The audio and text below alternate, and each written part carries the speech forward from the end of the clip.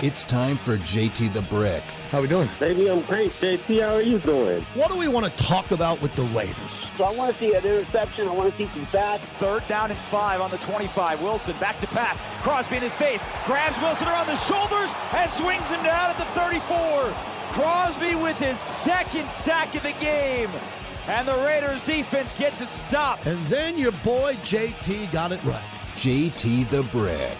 Always great to be with the Brick. I don't spend a lot of time on teams that don't make the playoffs. We talk about what matters in championships and winning here. It's Big Boy Radio. You know, playing fast has always been fun for me, and I enjoy it when it's time, and there's a time and a place for it. And now, here's JT the Brick. All right, JT, back with you as we continue. Hope everybody had a great Thanksgiving. A lot of people are back. They were out of town. The Raiders won in Seattle.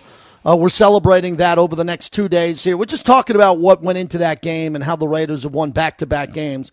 And they're building momentum. And then starting Wednesday, we'll dive heavy into the Chargers, as it's the Chargers and the Rams back-to-back. And really a make-or-break portion of the schedule, depending on who you are. You might think it's break because the season's over. They don't have enough to get to the playoffs. We're not doing that on this. With a flagship, we work with the team.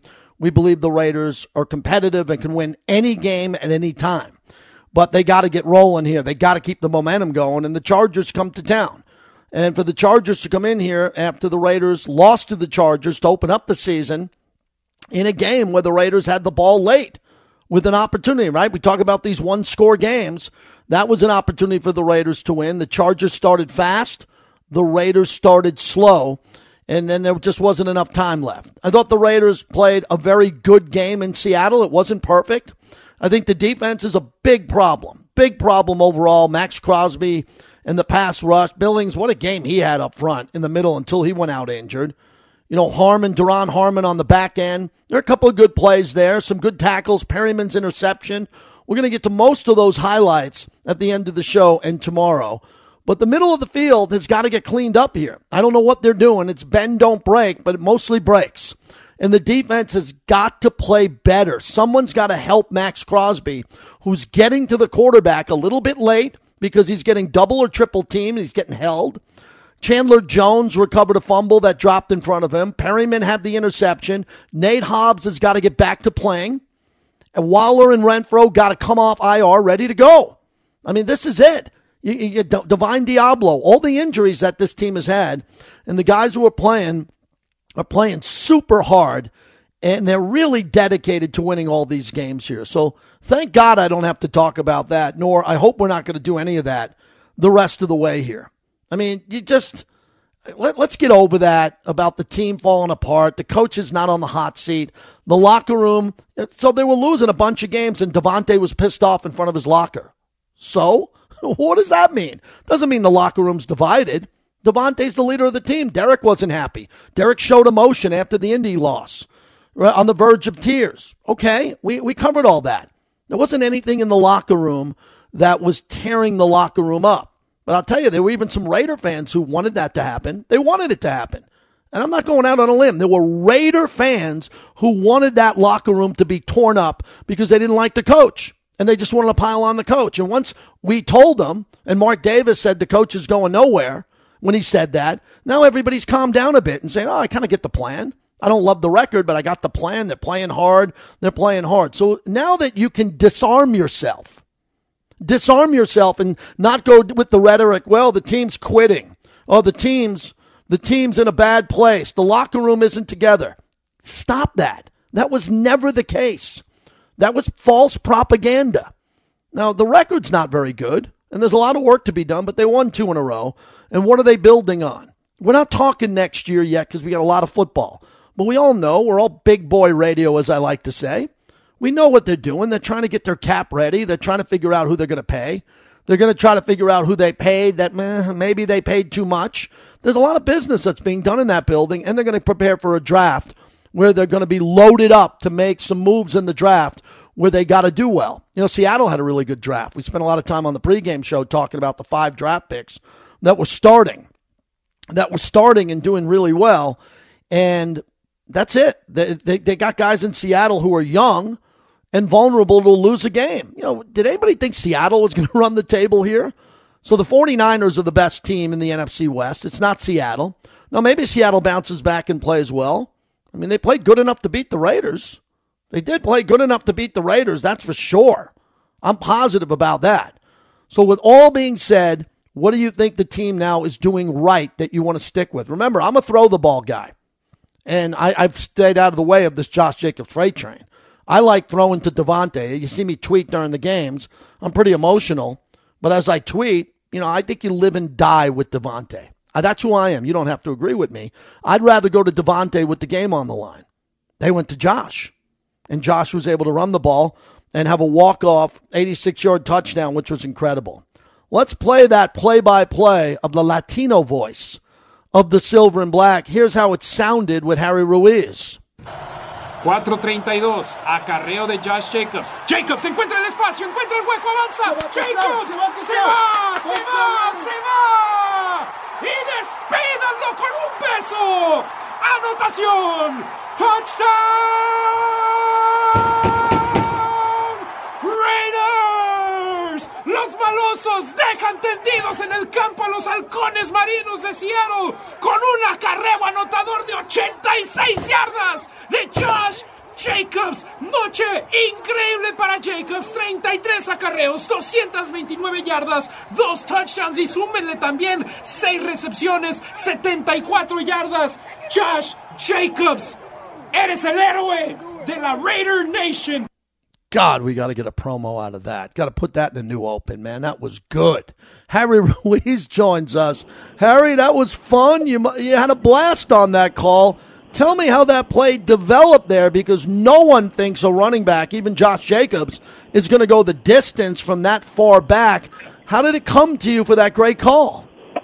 Man, I think you can notice I was a little bit too excited with that play, but the emotion came out, and after getting that first walkout out of the way, walk-off last week against the Broncos, now getting it against the Seahawks, it was even more exciting. And JT, I mean, you got to give credit to the guys up front, the Cookie Monsters, that offensive line, and then add the German tank, Jacob Johnson, Foster Moreau. They opened big holes, and they let Josh Jacobs do his thing, get his job done, and Jacobs is a beast. And the best part right now is that run blocking, it's working, and in a very good way. So I hope he has a couple of gifts for his offensive linemen by the end of the season. Yeah, what else did you think they did well? Because the offensive line in the last 2 games really did a nice job. It's not perfect, but they're clearly getting better. And I thought the pass protection, maybe for the first time this year, I can sit here and say, just from watching it, I'll go back and look at the tape, that was really good, the way they gave Carr a lot of time in some really important segues of that game where the Raiders needed time to get Devontae open and get receivers open downfield. I thought they did a nice job. Yeah, and you could notice that the leader of that unit was back on the field with Colton Miller after missing the last game with a couple of injuries, and this unit now is overachieving. At the beginning of the season, you were saying, why didn't they fix it? And the coaching staff and the front office, they had a plan, and they were letting these guys become the unit that they are today, which isn't perfect, but it's been back-to-back games with 1 sack against Derek Carr. There was a little bit more pressure from Denver, but this game, you take out that play where Carr was sacked and that play where Carr was rocked, those 2 plays were pretty much the only plays where Carr was touched by the defensive unit from the Seattle Seahawks. So these guys, they were giving an opportunity to gel, and they're doing a great job right now. And one of them is a rookie. One of the guys coming in, Thayer Mumford, with the jumbo package, he's a rookie as well. And the Raiders, if that's how this new front office is going to be drafting, I think we got a good outlet coming in the way. Harry Ruiz, the Spanish voice of the Raiders, joins us, and it'll be a great moment in your career. I don't want to say never again, but you might never call a game where a running back has over 300 combined yards. And that must have been special when you finished the broadcast and you let it sink into you, that was a game that will go down in Raider regular season history, and you're part of it as one of the play-by-play voices. That had to feel good. Man, that was a dream come true, JT. I mean, I remember being at the Coliseum watching Josh Jacobs play as a running back out in the stands as a fan, and now being able to be a part of the Spanish radio broadcast, and then this opportunity of calling 3 games, full games with play-by-play, and 2 of them end in a walk-off touchdown. I mean, this is sports, man. You can't script them, and it's just been a perfect situation for me, and I'm enjoying the ride. This game against the Chargers, because we're going to talk to you next Monday after the game, is really important because a lot of people are talking about the Raiders and the record and how they could still continue to dig out of the hole. That's true. But I also think the bigger picture is they can help eliminate the Chargers again. The goal is for the Raiders to win. That will never change. Just win, baby. But the other thing is the Chargers are a nemesis to the Raiders, and they're going to be with Justin Herbert, just like Mahomes. I think if the Chargers lose this game in Vegas, there's a really good chance they'll miss the playoffs. I really do. And you could say if the Chargers win, it'll officially eliminate the Raiders because they'll have 8 losses here. And, you can't get into the playoffs with that many losses. So a lot is on the line, not so much nationally, but regionally in California and Nevada for this game. I think it's a big one. Absolutely. And in the preseason, they were the media darlings. They were the team that everybody was picking to win the Super Bowl, to make it to the Super Bowl. And now they're like everybody, even their own fan base. They want their coach gone because if Justin Herbert doesn't make it to the playoffs this year, you pretty much wasted those 3 years that he came in a cheap value. So he is a great, talented quarterback, but the Raiders, they had his number out here in Las Vegas last year. Hopefully they still have his number this year, and it's a rivalry game. The records don't matter. These teams, when the AFC West faces the AFC West, it's 0-0. It's going into the field, and you're playing for the pride of your team and your fan base. And the Raider Nation, I want you guys to be out there strong. I don't want to watch any powder blue, terrible jerseys out there in the stands. I want it all silver and black. Harry Ruiz, as we wrap it up, the only concern I have for this game coming up here this Sunday is the ability to stop the passing game over the middle of the field. They absolutely can't do it. They just can't do it. So something's got to change. I mean, the Perryman made a nice play on an interception, but the amount of space over the middle of the field from the corners, letting these slants run to the middle of the field, and then there's no one there as the safeties seem to be really deep. I look at this, Keenan Allen and Mike Williams never seem to play together. One of them's always hurt, and the Raiders have done pretty good against those guys. Every once in a while, one of them has a big game. They don't have the tight ends that they had in the past. Eckler's a really good player, but we're not talking about this offense. The quarterback's great. He's not good. The receivers are good. They're not elite when they're healthy because they've been banged up so much. Derwin James always seems to be hurt in this rivalry. Khalil Mack, the Raiders have got to do a better job on Khalil Mack, especially Colt Miller, after that first game. I'm just concerned that if they don't blitz and if Max and Chandler Jones don't have a great combination game, Herbert's just going to throw it over the middle of the field and move the chains. And look, we've been seeing Chandler Jones getting a little bit better, but then Max Crosby's not playing at an all-pro level. He's playing at an all-decade level right now this season. And if you can get the center of that defensive line, which played great yesterday in Billings and Bilal Nichols, if you can get both of those guys to keep putting pressure right now in the middle and then add Denzel Perryman, who seems to be as healthy as he has been this season, to put pressure on Justin Herbert. And then if by any chance we can get the other two linebackers, Jayon Brown and Luke Masterson, to cover that center a little bit more, because teams are starting to figure out the Raiders that way and be like, okay, let's put them out there. And JT, it's incredible to say this after a game where the Raiders conceded 34 points by their opponents, the most this season. The defense looked good. We saw interior pressure. We saw Crosby get to his career high 10.5 sacks this season. We saw Perryman get 2 tackles for loss, an interception. Chandler Jones got the fumble recovery. He was close to getting his first sack. And the cornerbacks, they had their moments. They weren't great, but at the same time, this is an opportunistic defense that made plays. 3 sacks, 2 of them on third downs. Hopefully we can get a good performance by them where they can limit the opponent a little bit more and not have to score 40 to win. All right, Harry, last one. Here's a big stat for you on your shows. I think you know this. The Raiders are giving up 25.1 points a game, which is better. The Chargers are giving up 25.6. So it's a wash. Both these teams are giving up 25 points a game, but here's the key. The Los Angeles Chargers are giving up 151 rushing yards a game. That's the average. And Josh Jacobs is the biggest story in the NFL at running back. They have got to run the ball over this average of 151. They have to. The only way they wouldn't be able to do that is if they fall behind by 2 scores and they got to force the pass here. So I think it's going to be really important for Josh to have a good week of recovery from the calf. He played a little bit banged up, to have a good shutdown week, victory Monday, This is a guy I don't ever have to see practice again. I know what he has. And then hopefully he's fresh to come out in the first quarter and run it down their throat, because you got to run at Bosa or you got to run at Mac to pick up big yardage. Exactly, and Josh Jacobs, I mean, we've seen Davante Adams take over games. We've seen Josh Jacobs take over games. We haven't seen a game except once this season where both of them had 100-plus yards. Hopefully against the Chargers, that's another one, and you're able to start.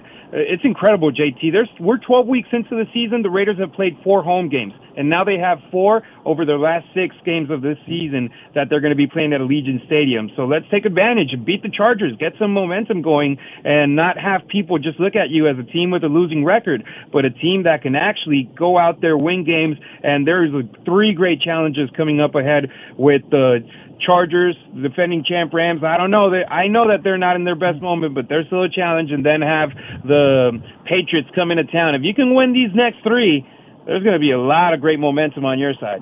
What happened to Mexico at the World Cup? Come on, man.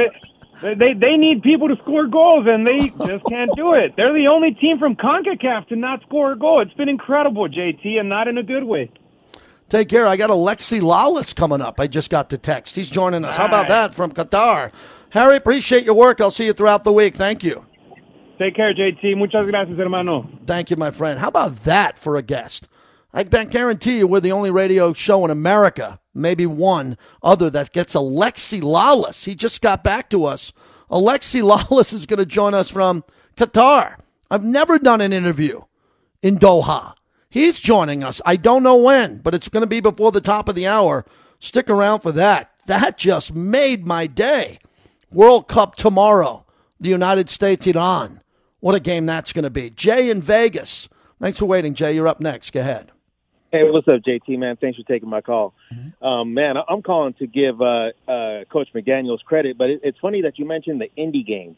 And it took me back while I was waiting. It took me back because I was actually in the building in that game, and that was probably the height of my frustrations, like the most pissed off I've been with this team and the coaching staff, the players and the coaching staff. Because, man, I sat there and watched, Jeff Saturday, at his coordinator's hips on both offense and defense, almost conveying to his coordinators what he wanted to see out of his team, how he wanted his team to look. And when I looked across at the other sideline, I saw Josh McDaniels 30 yards away from his coordinator. I saw him like 10 yards away from any player. When you look at Jeff Saturday and you have players and coordinators all around him. And, we all saw what happened at the end of the game, and that part of it just really pissed me off. But something happened, JT, and I know it was reported that the players, they aired out their differences. I mean, we saw Derek Carr at the podium, damn near in tears. And they aired out their differences. And I'm of the belief, I think maybe Coach McDaniels got called to the carpet as well, because he has got this team. This team has done a 180. This team is now playing hard. This team is playing hard for him. The way they've been celebrating, man, these post-game celebrations, man, especially the one in Denver, man, it got kind of emotional in my house. My sister was damn near in tears watching these players celebrate and love each other, and it's reminding me of the way this team is reminding me of the way the team finished last year and how they played together and how they I want to give Coach McDaniels a lot of credit for improving the body language of this team, man. He is playing to this to his players' strengths, man. We've seen him use Josh Jacobs, man, really to his strengths, man. How the offensive line has been developed, man. I mean, say what you will about their pass pro, which I think their pass pro did probably the best job all year. But their run blocking, man, JT, man, I'm really liking that, especially with the Andre James and Dylan Parham and Bars. Man, they are opening up holes for Josh Jacobs, man. He's running like a man possessed. So, I'm taking this season from now on, man, it's just one game at a time. I'm not worried about 2 weeks, 3 weeks from now. I'm just worried about the Chargers coming up, JT. And look, man, whatever happens, I think Josh McDaniels has finally found a way to make the game fun for these players.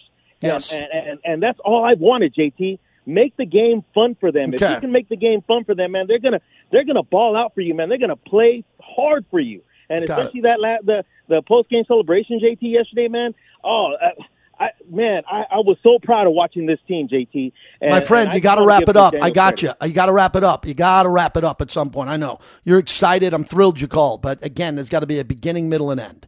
So you were going on. I got to slow it. I got to get everybody up. I appreciate the call there. I like everything about it. You made a good point when it comes to the body language and what's changed. I'm a big body language guy, and I thought the body language at times this year was terrible. And I don't blame it on the coach. The coach is coaching. He's got the plays in front of him. He sits down with the quarterback. I thought the players' body language was not good. The players sitting on the bench, not motivating each other. I'm a season ticket holder. I sit behind the Raider bench in the Twitch lounge area, and I watch. I look at that when I sit with my wife. That means a lot to me. When players are up off the bench and they're on the sidelines rooting their teammates on, like other teams do. And that, to me, was a bit of a problem this year. And it seems like they fixed that. I think they really have fixed that along the way. And we're seeing, better body language in a team that seems to be more engaged. And look, the coach has been blamed for a lot of things all year long.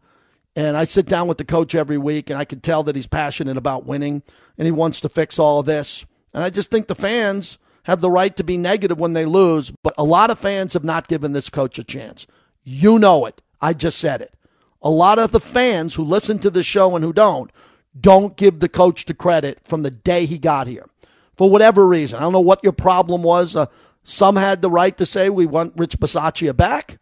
Others have the right to say, I don't know about him for sure because of what happened in Denver. That was 12 years ago. 12 years ago. And then I had to deal with some knuckleheads who told me, well, he's a Patriot. So? That means he won 6 Super Bowl rings. That to me was very ignorant by a lot of people. You just didn't like the guy for no reason. No reason. You never met him. You don't know him. You don't see him. And you didn't like him for whatever reason. And I've tried to help in a little bit of a way to just try to turn the guy around and humanize him here on our flagship station, saying he's a really good guy. He's a good dad. He's a good husband. He's got a family on the other side of the country. Parents coming to games. His brother's a coach. The guy wants to win desperately for the Raiders, and he has a plan. Just respect it. And then don't agree with me. Say, hey, man, you want this guy or that guy. But we've been really pushing hard on that topic for a while here because there are people in this town in the media who want chaos. They want chaos because they don't know anything other than chaos. They want the team to fail. They just don't care. They think it's better radio, like it's going to change their ratings. Like if you saw their ratings, you'd say that's going to change their ratings? No, if you want to root for the coach, do it. If you don't want to root for the coach, you don't have to. But just respect the human being, the human factor of it, and what the plan is. And there are a lot of Raider fans who don't have to agree with the plan. They think they have a really good plan in place to get it to where the Patriots were, and it's hard to see the forest through the one tree in front of you if you want the results of Tom Brady and the Patriots in year one. It's not going to happen. We're brought to you by Virgin Hotels Las Vegas.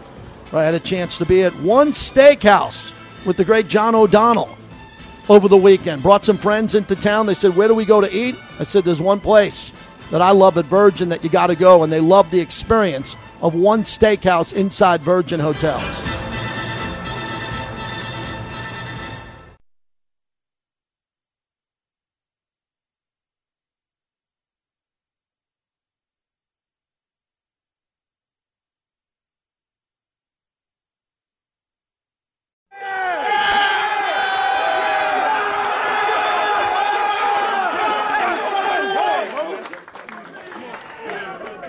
Where's JJ at?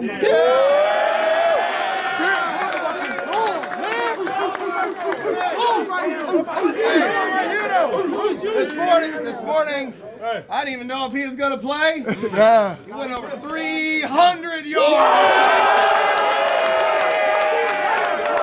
Big division game. Right, so play coming up here next Sunday at home. Yes, sir. Right, and we have to hold turf on that stuff. That's really important, all right? Big division game. But, Victory Monday. But, we got a victory.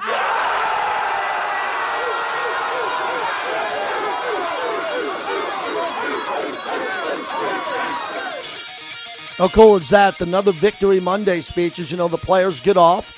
A lot of times they got to come in on Monday because their off day is Tuesday. But Josh McDaniels giving them another Victory Monday, which I think is great. Bodies are breaking down. Guys are hurt. Guys are coming back. And Josh Jacobs needs some time off. Get him an extra day off. I think that's a good thing. And hopefully that momentum continues as the Chargers come to town and it's a familiar opponent. So Josh McDaniels earlier today, right before the show, spoke to the media. Here's a portion of that press conference. Well, after watching the tape, I think the effort and the way the guys competed throughout the whole entirety of the game stood out. We certainly we're far from perfect in all three phases. So still a lot to learn from, a lot to improve on.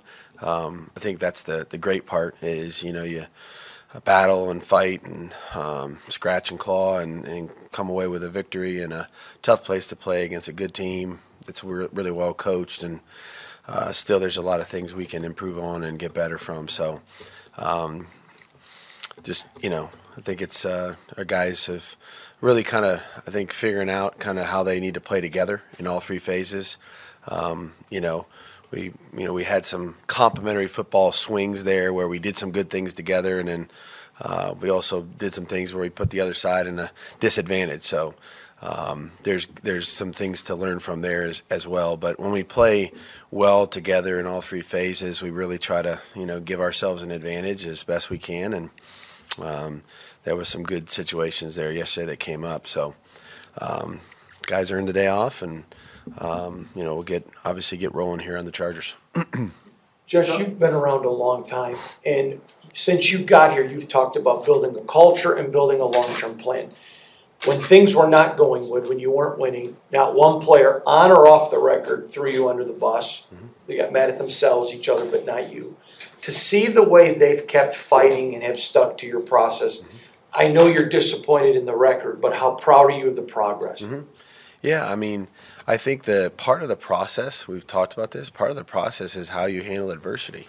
And I think it's probably one of the things that I've matured in the most over many, many years of either doing it myself or having to do it myself or seeing it done by someone else, is just understanding how you have to respond to that and what you need to say and how you need to act in the moment. I think I've said this to you guys a number of times, the temperature inside the building never really changed. We just continued to be consistent, and I think that's the way to do it. There's issue every we've talked about this too. There's a lot of imperfections in football. Nobody plays a perfect game, so there's a lot to learn from whether you win or lose. And so we just try to stay true to that, understand what we can do better. I think the honest, open communication and dialogue with the players has been well received. We don't blame anybody. There's just a win or improve. You know what I mean? And so that's kind of how we've approached this whole year, every week, every day, from phase one in the spring till now. And so that won't change on Wednesday of this week. So we win, we can still find things to do better, and if we do more of those things better, I think we've learned that we'll have more success, and I think our team has responded well to that. After the game, Derek, I don't know if you saw his quote, but talked about the win in Week 11 is really what allowed them to win in Week 12. Is that part of you're talking about the learning how to win? Yeah, I think it's kind of like anything you do. You're in a tight game at the end, and once you realize that we can do this, we need to make some really good plays, and we trust each other, and you trust the guys on either side of you to do their job under pressure in an environment that, it's not a home game, So both of these have been on the road, and I think we learned something in Denver about the way we needed to play under pressure, and perform, and that we could do it, and sometimes you need a few of those things to happen to just give you the confidence to go back and repeat that same type of success somewhere else. And I'm sure that's what he was referring to. But I thought our team in general yesterday, even though we lost the lead a couple times and then came back, there was never a feeling on the sideline like we lost control of the game. Like we were in the game the whole time. We knew we were in the game, and I just think there was some ebbs and flows that we had to deal with. But I loved the energy on our sideline. There was no there wasn't any panic or frustration. It was just keep playing and trying to fix some things that were wrong. And I thought they did a really good job of staying like this the whole game. How important was it that you got pressure from the interior, Bilal Nichols and Andrew Billings, and do you know the health of Billings? I think it'll be okay. I think it'll be okay. He got banged up on the leg, but nothing structural. I think that, we kind of talked a lot last week about the pressure in the middle was really going to be important for us in general. And I thought, JT and Billings and Nickel, they all kind of showed up at one point or another in the pass rush. And so, everybody focuses so much on our two ends, and deservedly so. But I think the inside guys being able to create some pressure, or even the wall that's built inside so that the quarterback can't go forward and then get out of the way from the two ends, I think it all kind of plays together. And as I said before, those guys are all learning how to play with one another, whether it's the four of them in a pass rush or a game on one side or another. That's something that we keep working on because I think we can make progress in that area.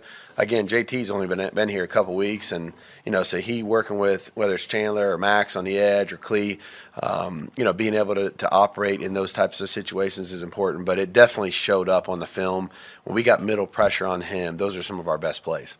Coach, on those last two defensive drives, in regulation and in overtime, what do you think were some of the key factors in really getting the Seahawks off the field, that you really were proud of? Yeah, we had to tighten the coverage down. You know what I mean? Those situations are ones where, if you give up too much, you're gonna give up points. A field goal would have won the game, potentially. And so, I thought our guys really did a good job of trying to get on them tight. I thought the rush was really as good as we could ask for it to be under pressure. Max obviously stood up, in the big situations, which, that's what, you need your best players to do. And thought he really did a good job. They were trying to chip him a little bit, and he still worked around that and navigated that too. So I think anytime you're in that type of a situation, it kind of is – the rush has to give the coverage an opportunity, and the coverage has to give the rush an opportunity. It can't be one or the other. If the coverage is too soft, the ball's out, and the rush never gets there, and vice versa. So I thought we played pretty good complementary defense. Okay, that's a portion of that press conference. You can find it on Twitter, all the Raiders platforms at Raiders.com here. Q was there asking questions, and a lot of time spent on the pass rush, the interior of the pass rush, which is really important because the edge rushers, Chandler Jones, really has had a legendary career and hasn't lived up to the hype yet, but his career and the ability to make big plays is something that's happened his entire career. And Max Crosby's having a defensive player of the year type season. So up the middle of that, and Tillery coming in, playing against his former team, should be motivated. Hopefully Billings, because he got taken off the field, he looked like he was banged up. We'll get a status on that later in the week. And the interior pass rush is really important because it gives Max more time to get to the quarterback if the quarterback can't move. Or the quarterback's got to move towards Max and make it easier. Love the play of Max Crosby. Big deal coming up. We just found out that we're going to go to Qatar and talk to Alexi Lalas, former great player and captain of the national team. And we're going to take a look at the game tomorrow, USA versus Iran. Don't miss this. This is a nice surprise to wrap up the show.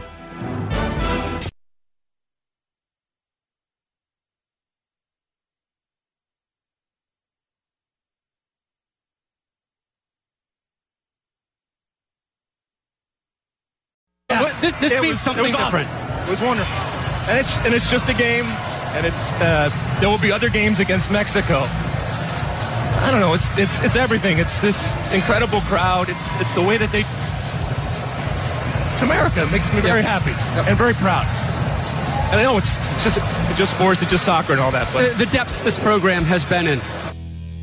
Wow, how about Bobby finding that? That's Alexi Lalas from last year after the Mexico win. JT, as we're back with you, what a weekend. What a great victory for the Raiders. The DeCastroverde Law Group is our brand new proud partner on Raider Nation Radio. If you get into an accident, it's a DeCastroverde Law Group. My good friend Alex DeCastroverde, his brother Orlando, the family business will take care of you. Proud partners of the show as we continue on. So, just found out, let's get them up. We go out to Qatar. How about that? Just saying that. Alexi Lalas is kind enough to join us off the Fox set. Alexi, thanks for a few minutes. Really appreciate it on a busy day and night where you are.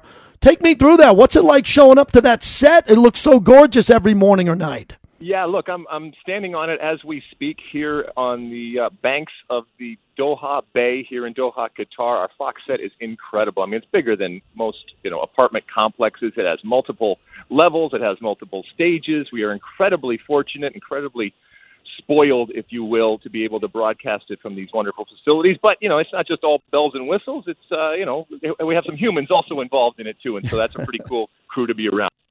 When you saw the mock-ups of the set originally, you knew you were going out there. Is it bigger than you even expected?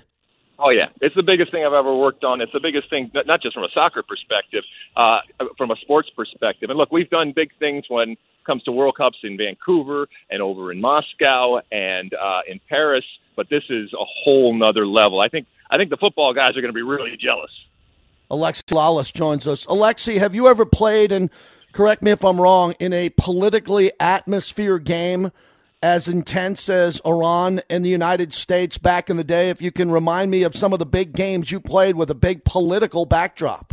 Well, the interesting thing about this U.S.-Iran game coming up, by the way, on Fox, is that we played Iran actually in the 1998 World Cup. Now, we lost that game, and I was really interested to hear Greg Berhalter, the coach of the U.S. team, talk about how he actually was commentating that game many, many years ago, and he recognizes some of the mistakes we made. And I'll tell you the mistakes that we made as a team. We did not recognize how much, this historical, contentious type of relationship that we have with Iran impacted, and I'll even say fueled the Iranian team when we played them. We ended up losing 2-1, and you can understand as a sports team, you kind of want to put that aside, but I think he's recognized that there's a way to harness it to make sure that the U.S. players, when they go out there, don't just understand that this is an opportunity from a competitive standpoint to win the game and get out of the group, but also who they are facing and what is fueling them and what is behind them. And I know times have changed to a certain extent, but there is still an incredible pride and incredible nationalism that is behind any team that you face, but certainly between these two nations that have such a long and sordid type of history. Alexi Lalas joins us from Qatar, and I got to ask you about Greg Berhalter again. As far as you go back with him, the adjustments he needs to make to this game, in your perspective, and you're outspoken, and you know the roster as good as anybody. Any major tweaks or changes, or who to hold back in this game for the second half?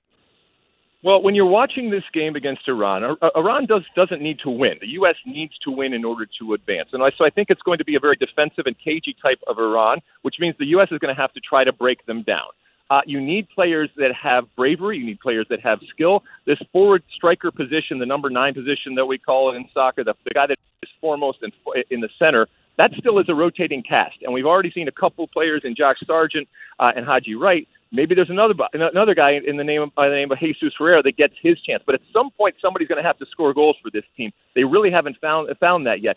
I'm sick of moral victories. Okay, I'm tired of just being happy to be there and just pushing the sport along. This is an opportunity to come out, to beat Iran, to get out of the group. Something that, by the way, we've done in the past. I don't want any excuses because the U.S. is a better team. And if truly Greg Berhalter and this generation of players are more evolved and more progressive, then they should be able to find a way to break down that defensive type of unit, either individually with the skill that they have, set pieces, corner kicks, those types of things, or just over a course of 90 minutes, just wearing the opposition down.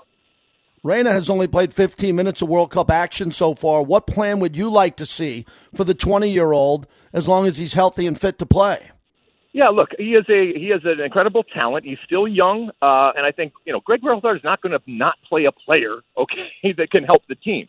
But his job is to make sure that he has not the best players on the field, but the best 11 players on the field for the situation. Look, I, like a lot of American fans, would love to see Gio Reyna get out there because he can do some of those special things that I'm talking about, especially in this type of game where you're taking players on and you're really in kind of tight, compact spaces. I think he can do some of that. But there is obviously something going on. Otherwise, we would have seen more of him in the first couple of games. Now, whether it's an injury type of situation, or it's just a coaching decision, or it's something off the field, I don't know. But guess what? This is the World Cup. This is an AYSO. If you play the players that are going to get you the job done, and whether that's Gio Reyna or anybody else, at the end of the day, I want to be able to be proud of the performance, and ultimately, I want that win to go on because that is the type of team, and that's, I think, all of Americans that are watching that should expect this team and should expect more from this team, even though they are younger, even though they are less experienced. They've been given incredible opportunities and all the resources to be successful, even at the highest level from a very young age. Alexi, one more player question before you go. Pulisic, do you want him to take every corner, or would you want him somewhere in the box or outside the box on a rebound to bury a big goal in this game instead of setting up all those set pieces? Is there anybody else who can do that at that level so he can have a better chance to score?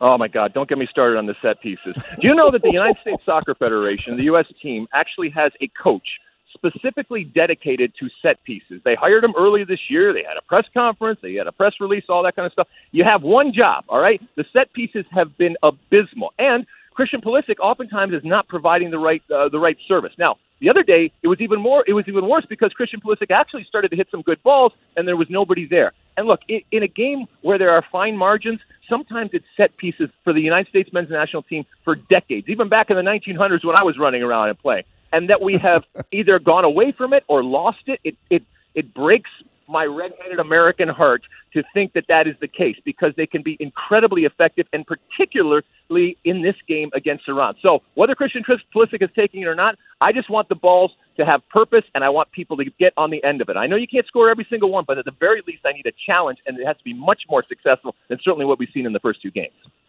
Last one. If you're an amateur soccer fan in the United States, if you're not into this, but you need to get into this game, this is Iran World Cup against the United States. How does this country get motivated to get off their ass? Make sure on Tuesday they're in front of a TV for the historic perspective of this and for the opportunity of Team USA to advance.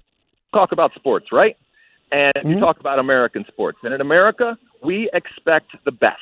And we have gotten the best, let's be honest, when it comes to most of our sports and when it comes to soccer with the women's teams. Not necessarily so when it comes to the men's team. And that's what this team is fighting for. It's fighting for credibility. It's fighting for attention. It's fighting to prove that they deserve that attention that you should give, to make us believe that they are worth paying attention to. This is a wonderful opportunity in this World Cup against all the narratives that come with playing against Iran. So I hope that they use it. I hope that they make us proud. I hope that they create more fans, because, whether it's kicking a ball or on the ice or shooting hoops or anything like that, when you put on that jersey, when you put on that American jersey, you put your hand over your heart, you sing that anthem, there is nothing like it. And you're representing what I feel is the greatest country in the world. And with that comes expectation. With that comes responsibility, whether it's soccer or anything else. And I want them to live up to it, and in the process, to help soccer continue to grow.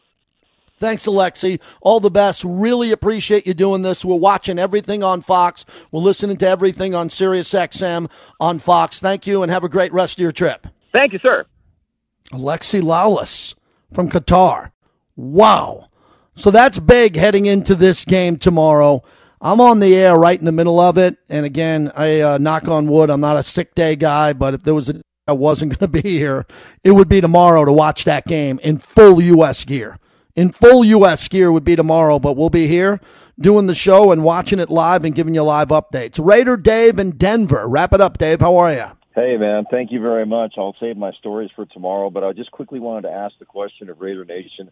As long as you've been watching football, have you ever seen a running back eclipse his personal best in yardage 3 times in 6 games? I don't remember watching O.J. Simpson do it. I don't remember watching Barry Sanders do it. I don't remember watching Eric Dickerson do it. I mean, this guy, if he had the all-pro front line like that of the classic Raiders of Upshaw and Shell, who knows where this guy could go, and it could end up with a yellow jacket. I don't know what else Josh Jacobs has to do to prove to the football world, because he's already now checked off the box of being able to run a breakaway run longer than he's done before, which his 35-yard run earlier in the game already eclipsed his best, and now he did this. That was a perfectly blocked play with only 2 people left to get him, one that had the assignment on Jacobs and one with the assignment on Carr. And when it's perfectly blocked and guys do their job, this is the result you get. God bless you, JT. Thank you very much for the line. And I agree with you about the Chargers. They need to run the ball down their throat. Great phone call. What a day today. Really, what a difference, right, everybody? You win a game like that. Josh Jacobs, we don't give out gold jackets on this show. I'm trying to get Eric Allen one. Eric Allen, we opened up the broadcast yesterday. EA's got 54 career interceptions. Please put that in your mind when you see him. 54. Look at your favorite other players, how many interceptions they have. Probably not 54. We got to get him in the Hall of Fame. Got to get Steve Wisniewski in. Got to get Jim Plunkett in. Got to get Lester Hayes. To me, the next guy's Lester Hayes on accomplishments. Josh Jacobs is putting up a Hall of Fame early portion of his career. Now, running backs don't last as long as they did back in the day, but you never know. This kid might. I mean, look at the numbers. Now, he doesn't have 2,000-yard seasons and all of that, but this season gets you to think about what could happen if he could do it for 3 or 4 more at this level. It's something fun to think about. That was one of the greatest individual performances, and his team deserves all the credit, too, the offensive line. But for Josh, he deserves every accolade he's going to get this week from the NFL for this epic performance. Really happy for him. The fans are happy for him. Q's coming up next. Thanks for listening, everybody. Thanks to all of our proud partners on the Aftermath on a Monday. I'll see you on Sirius XM tonight, 6 to 9 on Mad Dog.